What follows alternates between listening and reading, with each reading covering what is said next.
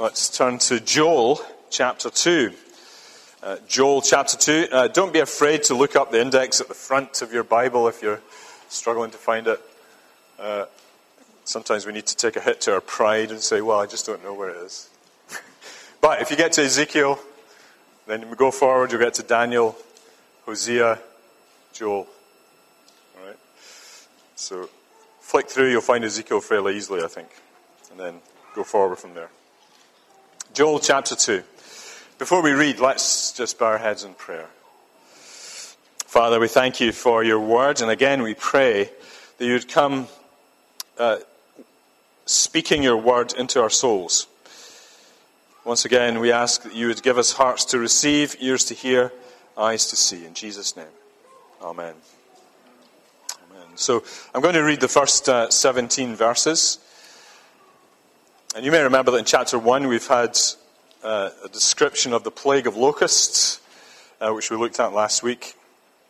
And chapter 2 starts looking towards the future. So the locusts were in the past. Chapter 2 begins to look forward, and he's building upon all that he's said about the plague of locusts, and we'll say more about that in a minute. But let's read from verse 1. And God says to Joel, "Blow a trumpet in Zion, sound an alarm on my holy mountain. Let all the inhabitants of the land tremble, for the day of the Lord is coming. It is near, a day of darkness and gloom, a day of clouds and thick darkness.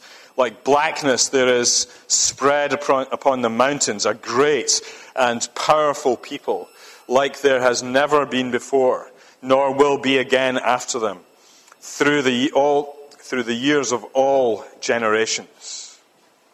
Fire devours before them, and behind them a flame burns. The land is like the Garden of Eden before them, but behind them a desolate wilderness, and nothing escapes them. Their appearance is like the appearance of horses, and like war horses they run, as with the rumbling of chariots. They leap on the tops of the mountains like the crackling of a flame of fire, devouring the stubble like a powerful enemy drawn up for battle. Before them, peoples are in anguish, all faces grow pale. Like warriors they charge, like soldiers they scale the wall. They march each on its own way. They do not swerve from their paths. They do not jostle one another. Each marches in his path. They burst through the weapons that are not halted. They leap upon the city. They run upon the walls. They climb up into the houses. They enter through the windows like a thief. The earth quakes before them, the heavens tremble, the sun and the moon are darkened, and the stars withdraw their shining.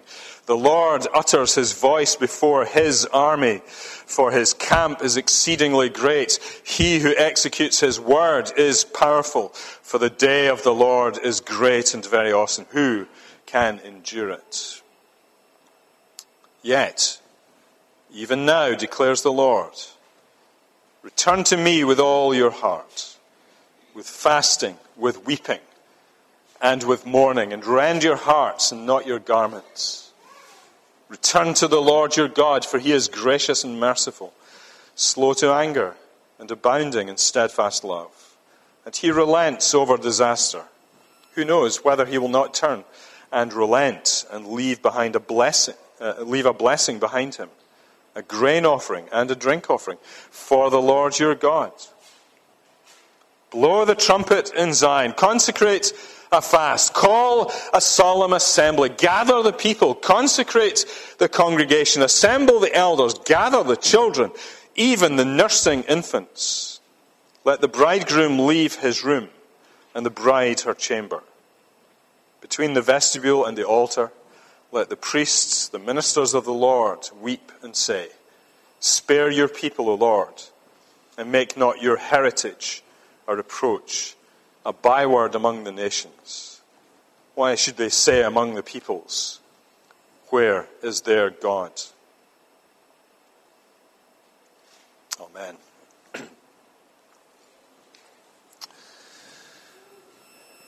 Mankind is made for relationship to God.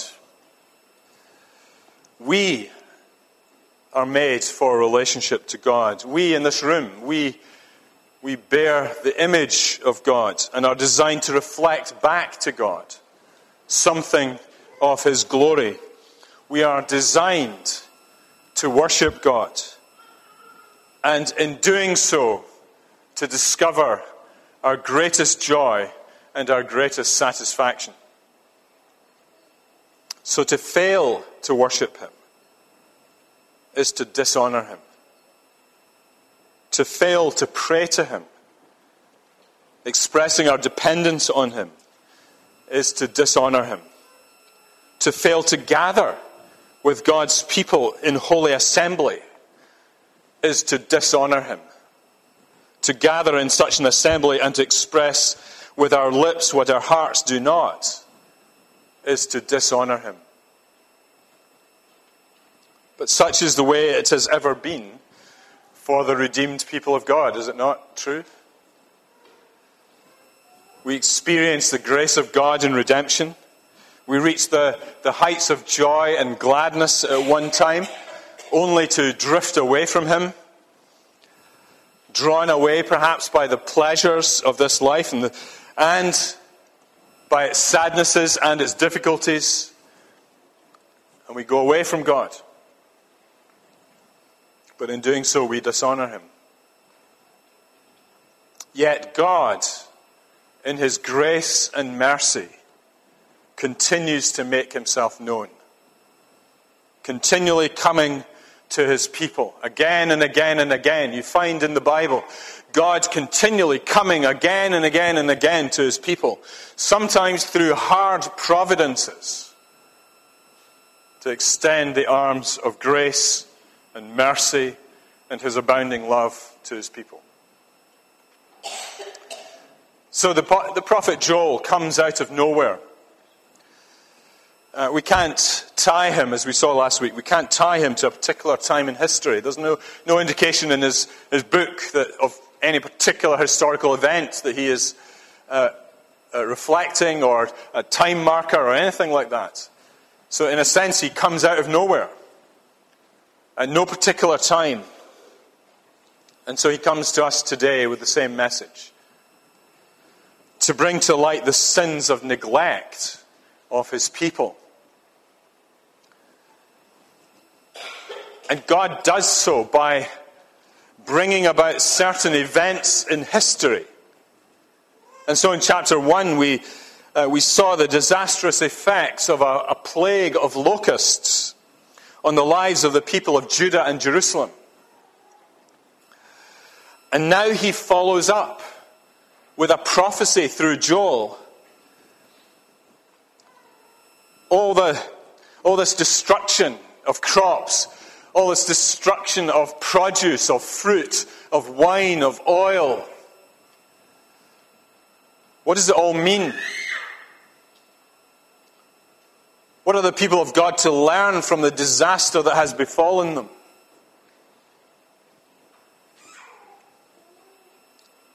Is it a time for the people of Judah and Jerusalem to get together and to work out some practical solutions to the devastation that's been caused by a swarm of locusts, to use the best of their science and their ingenuity to overcome the practical problems? Is that the first thing they should do?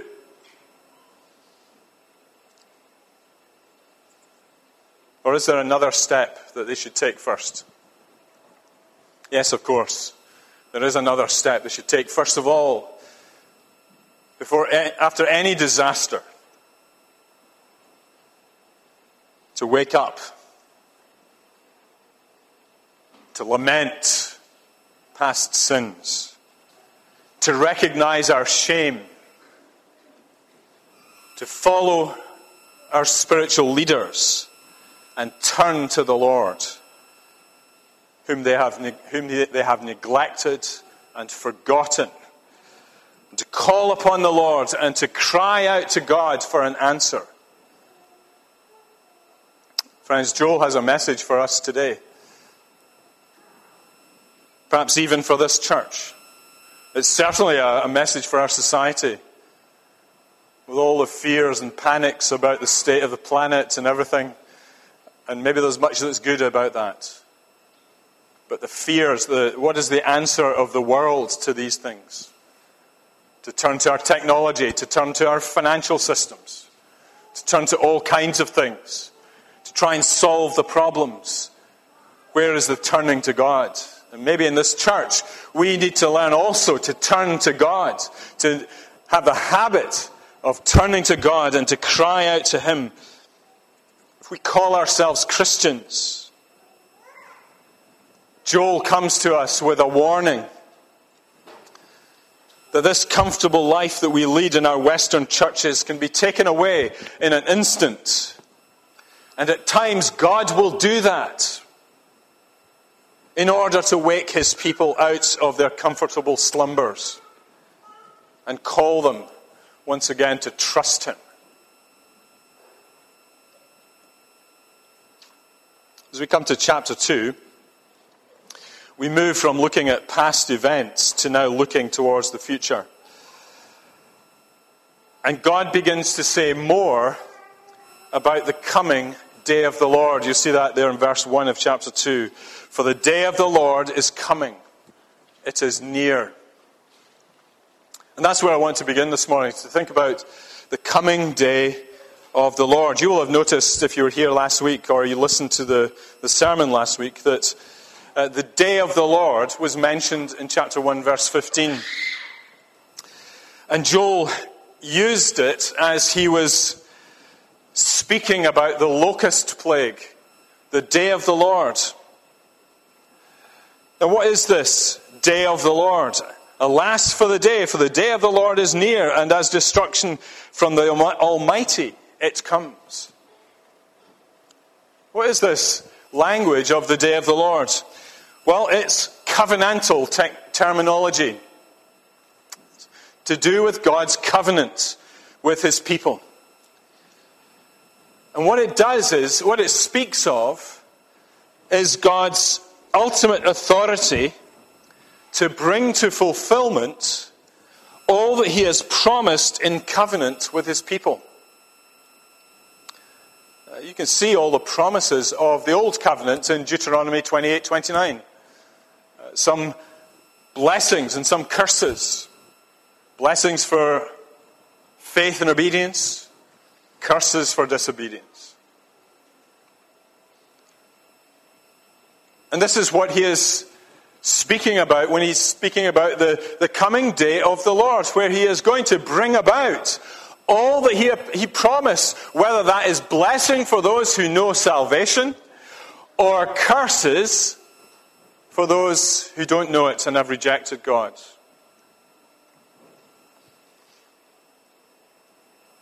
In other words, it's the whole idea of the day of the Lord speaks of that final exercise of the authority of God over sin, where judgment comes on unrepentant sinners.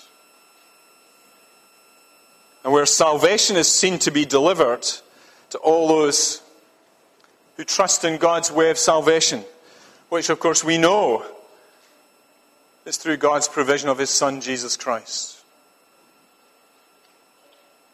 In the Old Testament, it was to rest on the promises of God that point forward to Christ. Today we have seen Christ come, and we rest on Christ. It's all about Christ, the way of salvation. But why did Joel speak about the day of the Lord in relation to the plague that was in the past? Why does he suddenly bring that in at this point? I think it's for a simple reason, that when you grasp that God is in charge of history, all of it, even down to your personal history, you understand that God does not simply write down what is going to happen in the future, but He gives foretastes of it in history. Through your personal experiences, through community experiences. And so the experience of a disaster of the plague of locusts was designed by God to give people a taste of the judgment that is to come. It's not the full thing. It's just a taste, a reminder.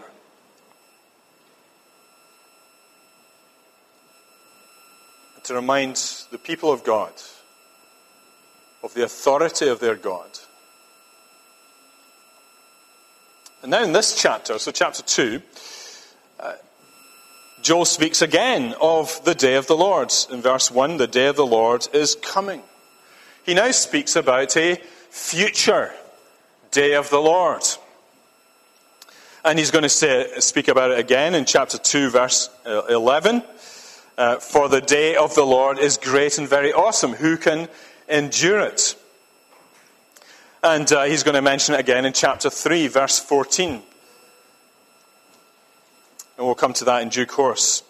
And so the idea of the coming day of the Lord is actually a theme that is threaded through the book of Joel. The day of the Lord is coming. And that's what the people of God had forgotten. They've become very comfortable. It's a land of milk and honey. It's the fruitful land. It's the beautiful land. And as we thought last time, you can imagine the joy of the crops being gathered in and the trees being harvested and the animals and the livestock flourishing as they graze upon the land, and all the good things that can come from the produce, the oil, the wine, the food, all the good things. So they just need to labor and work hard, and under God's blessing they receive so much, and they become comfortable. They're happy with their lands, they're happy with their crops, their animals, their money, their enjoyment of life. But then God uses this experience of the plague of locusts to speak about what is yet to come, the coming day of the Lord. Now you may remember back in chapter 1 that the plague of locusts was described using military language. If you look back to chapter 1 verse 6, here they're described as, "For a nation has come up against my land, powerful and beyond number. Its teeth are lion's teeth." So they're locusts, but they're described metaphorically as lions. "And it has the fangs of a lioness. It has laid waste my vine and splintered my fig tree and stripped off the bark and thrown it down. Their branches are made white." This is what locusts do. They rip to pieces and leave shreds everywhere as they eat everything. But it's described here as a nation, like an army that's come and it takes over. Clearly it's a metaphor because the effects are all to do with locusts. It's all the effects that locusts bring. But in chapter 2, that military language seems to be, as it were, kind of turned up to 11 and full volume. And it's now a full-on description of a military army. And there's actually no mention of locusts in the passage that we read. There's a mention towards the end of the chapter, but there's no mention now of locusts, just of armies, people. And you see there in verse 2, when it describes the darkness and the blackness of the gloom that is coming, it says, "Like blackness there is a spread upon the mountains, a great and powerful people." And the mention of an army is carried on in verses 4 and 5. It's a well-equipped army. Their appearance is like the appearance of horses. Like war horses they run. As with the rumbling of chariots, they leap on the tops of mountains like the crackling of a flame of fire, devouring the stubble like a powerful army drawn up for battle. And so it goes on. Now, this change in mood, I think, from thinking about locusts in a more concrete form to dealing with a military army has divided interpreters. How do you interpret this? Is he still talking about locusts and still using an extended metaphor here? In many ways, some of the things do fit with the idea of locusts. Swarms covering the land, the blackness of the sky, and so on. Maybe that's true. Some others, like John Calvin, for example, always good to read John Calvin on these things. He believed that Joel was foretelling real events that were going to happen under the Assyrians. The Assyrian Empire was going to come. And you remember in 722 it overran the northern kingdom of Israel. And then eventually they were overrun by the Babylonians, and the Babylonians came to Jerusalem and took over, sacked Jerusalem in 586 BC. The only problem with John Calvin, how dare we disagree with John Calvin, but the only problem is Assyria is not mentioned anywhere. That's the trouble with the book of Joel. There's no nation mentioned except a couple of small nations, a few small nations in chapter 3. There are no great empires. And so is it really about a future event that we can look back on from this vantage point and say that's what he was talking about? I'll leave that with you. I'm not going to decide that question. I don't think we can. Whatever you think about that, though, it is to miss the point to spend all your time obsessing about trying to identify the specific event. The simple fact is that God is not revealing the particulars at this point. He is simply saying something is coming. The day of the Lord is coming. A greater day of judgment is coming. And the book of Joel, in fact, if you read the whole book, is causing us to look far beyond even those events in history, to far beyond our own history. And we'll see this as we go on in the next couple of weeks. So this is far beyond a short-term or a medium-term historical event from Joel's perspective. But it's looking at, I think, an ultimate event. The coming day of the Lord, the last day. The day of the Lord, the day of judgment. The day when the righteousness of God is on display. And His justice will be seen to be done. And that time will be a difficult time for all. And it will be under the power and authority of God. Look at verse 10. The earth quakes before them, the heavens tremble, the sun and moon are darkened, and the stars withdraw their shining. The Lord utters His voice before His army. For His camp is exceedingly great. He who executes His word is powerful, for the day of the Lord is great and very awesome. Who can endure it? That army of locusts, that was God's army in your past history. But it tells us about and reminds us of a future event where God is going to come in power and execute His judgment on unrepentant sinners. Friends, let me urge you this morning, as you think about your life, and you think about the disasters that maybe have happened in your life, and all of us have something that we can look back to, I think. Or maybe as a church we have experienced difficult times, and certainly across the country as a church, we have experienced a difficult 18 months. Let us learn to think spiritually about these events. Let us use them to remind us that there is a judgment coming. That there is a greater day of the Lord before us. Like Joel, to cry out to the Lord. Now you might be sitting there thinking, Stephen, we're Christians. Why do we need to worry about it? I'm saved. Here's the problem. God was addressing the people of God. We can't just dismiss it and say, well, I'm saved, and so that's easy, and not think about it. God was addressing His own covenant community.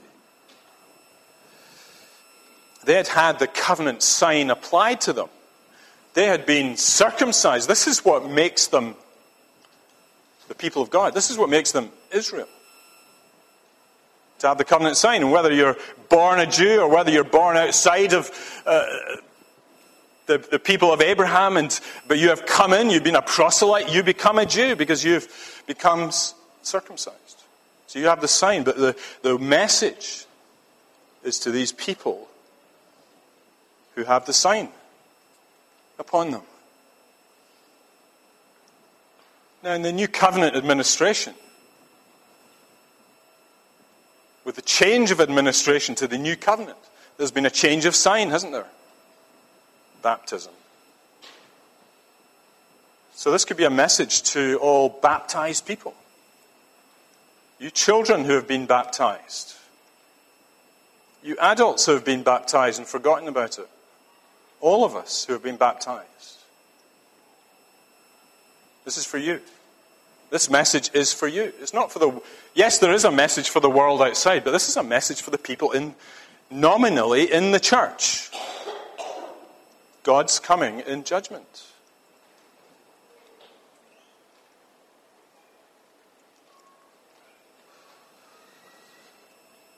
So how are we, as the baptized community of professing believers, to respond to what God is saying about this coming day?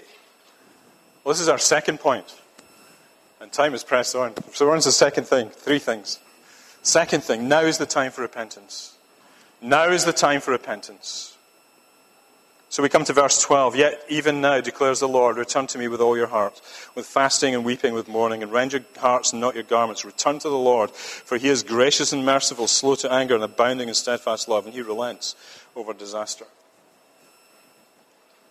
The right response to all the difficult times that in our lives, the right response that we should be taught and we should learn is to repent of sin. The lesson here is for God's people.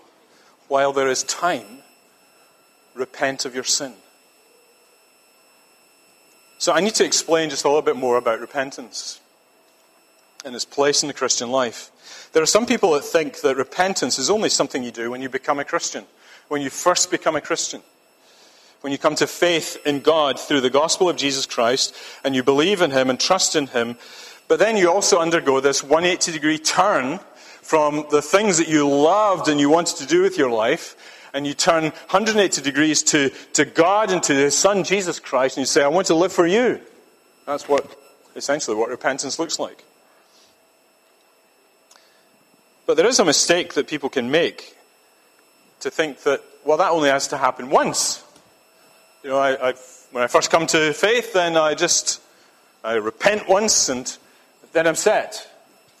I remember in 2003 going to Belarus, much in the news at the moment, but I went to Belarus and I met a Baptist pastor there telling me how he became a Christian. And he used a very specific term.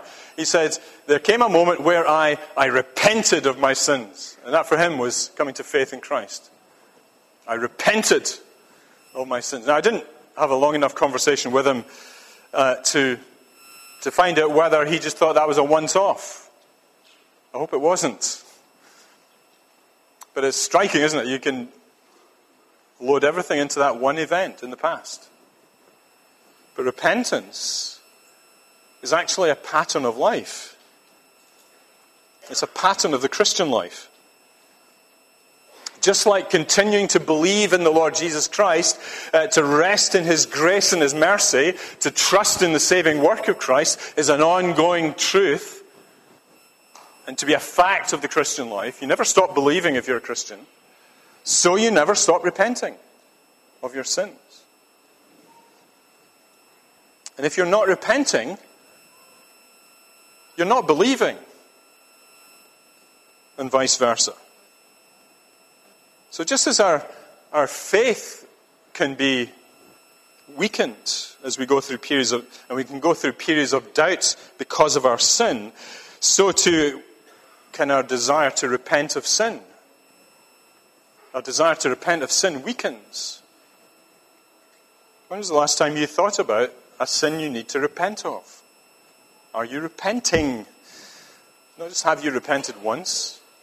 Is this your attitude and disposition to your sin before God?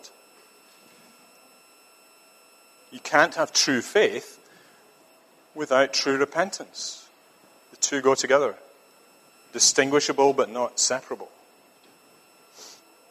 So what's involved in repentance? Well, two things to say about it from these verses. Firstly, it has to do with the heart. Return to me with all your heart. It's not about, as the Roman Catholics say, doing penance. Doing some sort of act of contrition that somehow wipes away the damage of your sin. People can do all sorts of hard things by choice, but can do it without a heart devotion to God. So it's not about doing penance, making amends and this sort of thing. It's first of all about the heart. As we've seen before, God doesn't just want our lips saying the right things or our bodies doing the right things. He wants our hearts. He wants our whole being committed to Him. And so with our whole hearts, we repent of our sin. He wants us to think the right things. He wants us to love Him and love the things that He loves. He wants us to hate the things that He hates. He wants us to desire to do the things that He wants us to do and to not do the things He doesn't want us to do. And it's all to do with the heart. The second thing to say about repentance here is that it is about a return to the Lord. Verse 13, return to the Lord your God. For that, you need to recognize that you have walked away from God. Half the trouble is most people don't realize that they've walked away from God. They begin to live lives for themselves and they think that everything's okay. And then with horror, they realize they have walked away from God. And you need to return to God. You need to realize and feel the sense of grief that you have caused in your wandering and turn and come back to God. And just to say in passing, this is not about turning in on yourself and beating yourself up for all your past sins. I mean turning towards God and turning upwards to Him. Return to God. That's the only answer to all our psychological problems, our problems, I think. A great many of the psychological problems we have would be answered by turning to God. The root problem, you see, is our sin, and we need to turn to God to have it dealt with. But do you see the graciousness of God in all of this? The reason that we can turn to God, having sinned in the past, and we can do so without fear, no matter what we have done, is because of what Joel says in verse 13. For He is gracious and merciful, slow to anger, and abounding in steadfast love. And He relents. See, the reason that we can turn to God, that we can come without money, without price, without trying to pay off the debt that we owe, is because of His character, who He is, because of His nature, that He is gracious, merciful, slow to anger, and abounding in covenant love, steadfast love. Yes, He will judge the unrepentant sinner. But to His returning children, there is nothing but love to be found. Nothing but love. This is our God.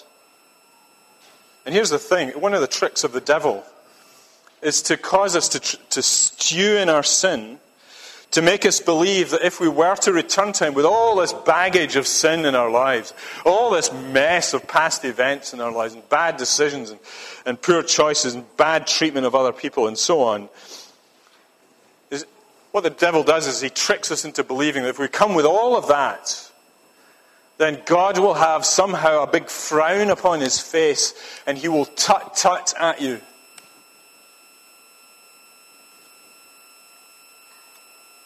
And I know as a parent myself, sometimes that's how we treat our children, isn't it? When they're bad. We frown upon our children. We tut-tut at them. We give them a hard time when they come to us. And we can hold things against our children. And maybe we've experienced that from our own parents. And human parents are full of sin too. But not from God. This is not our God. God is gracious, merciful, slow to anger, abounding in covenant love to his children, his returning children. One more thing to say about repentance, and then we're done. True repentance is both personal and communal. We do it personally and we do it together. It's true that the right response to our sins is to have personal repentance, but sins, of course, are never done in isolation. We're all sinners together. And there are bound to be sins that maybe all of us or groups of us within this church share in knowingly. Sometimes families share in shared sins together and never tell anyone outside the family. We share in sins together. And therefore, expressions of repentance can never simply be confined to your personal quiet time in your bedroom. Notice what God calls his people to do. Not simply to have a special personal quiet time, but to call a solemn assembly, to gather the people, and everyone is included. Look at verse 16. Gather the people, consecrate the congregation, assemble the elders, gather the children, even the nursing infants. Everybody. Get everybody together. Friends, that's what we're called to do every Sunday. To gather together and to use the opportunity of gathering together to repent of our sins and come to God. It includes the elders, the children, the nursing infants, everybody. And so as part of our worship, I wonder if you ever think about why we do what we do in this church. Part of our worship is to spend quite a bit of time confessing our sins together. So we have a bit of scripture to encourage us to come to God. We have a prayer together to confess our sins and seek his help in repentance. We take some time to be quiet personally to deal with God. And then we hear God's assurances from Scripture that he is that loving, gracious, kind God to all those who have come to him in repentance and faith. You see, there's an opportunity there for us communally to repent of our sins. Every single week. And then having done that, we then open ourselves up to hear from God in his word, through the preaching of the word, the reading of the word and the preaching of the word. And then when we do it, to share the Lord's Supper together as an expression of our bond together in Christ.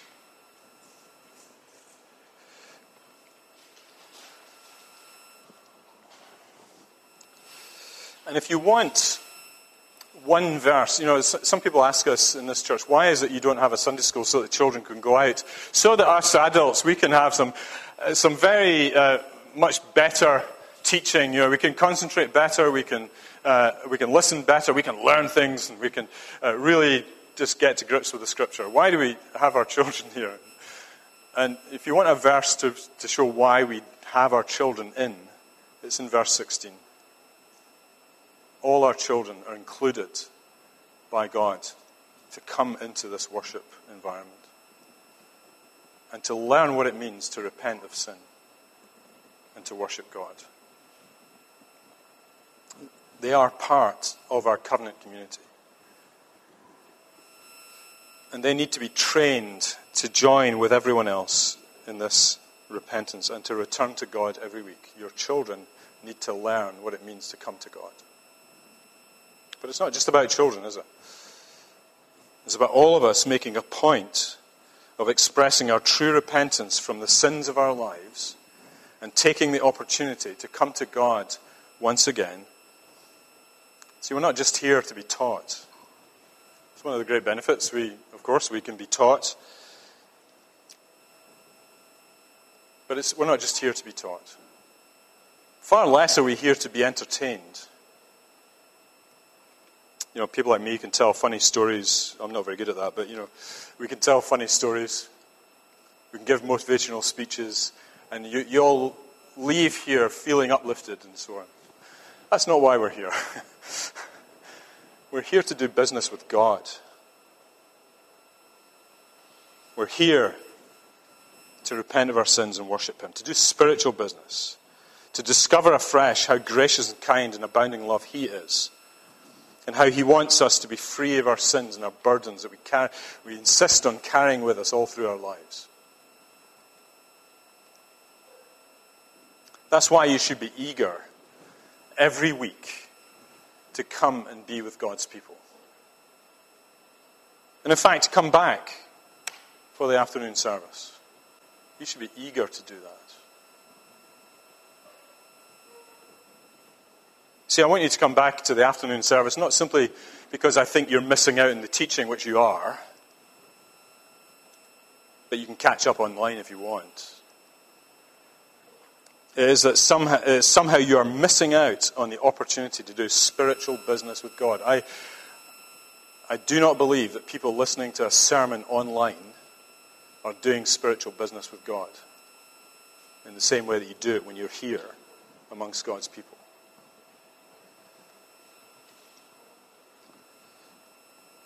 And it may be that you're the kind of person who comes because you want the teaching, but you have not learned what it is to repent before God. You don't know what it is yet to enter into that life of consistent repentance and spiritual dealings with God. Let's make it a priority then, as we learn from God's Word, to be here whenever we can, Sunday morning, Sunday evening, and to do with an attitude that says, I weep for my sin, I weep for our sins. Lord, help us and show us again your grace and your mercy. Let's pray. Father, we thank you for the challenge of your word that continually reminds us of our need of you. Lord, satisfy our deep longings by coming to us and opening up our hearts and discovering that true and deep fellowship with you, where there are no barriers caused by our sin and our bad consciences, that we may serve you in the land of the living. In Jesus' name, amen.